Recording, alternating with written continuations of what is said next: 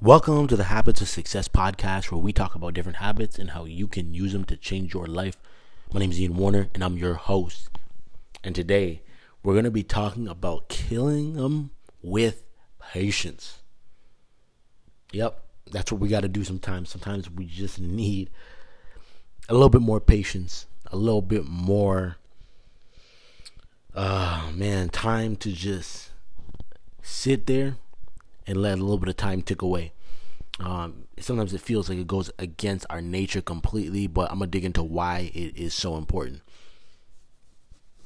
But before I do that, make sure that if you have not already gotten my book, Allergic to Average, make sure you jump in and do that.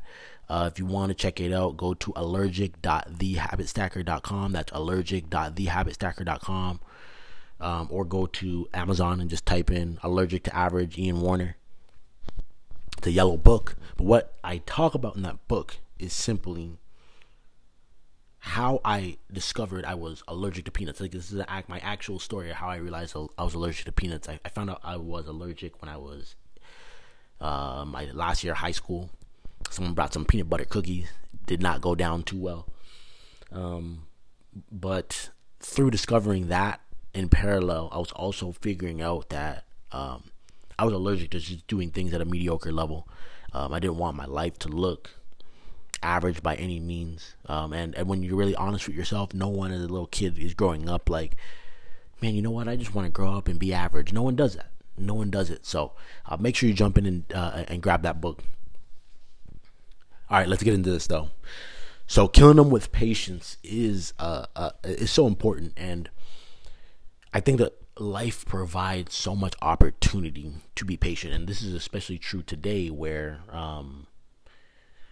we have the fastest of everything, right? Like, we have fast internet. You can Grubhub and get food sent to you and it gets to you like that.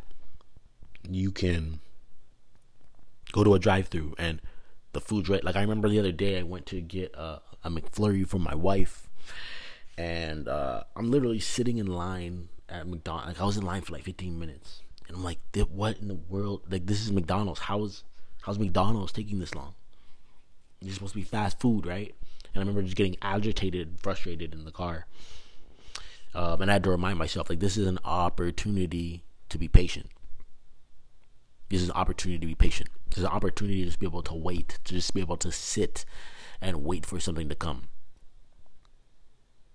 You see, our current culture is all about go get it, go get it, go get it, go get it, go get it, go get it, hustle, hustle, hustle, hustle. And I'm not even saying that those things are bad, but what I am saying is, at some point you have to be able to just wait, because things are always going to take a little bit longer than you want. And I'm not even talking about waiting for McDonald's. What I'm talking about is accomplishing the things you want to accomplish with your life.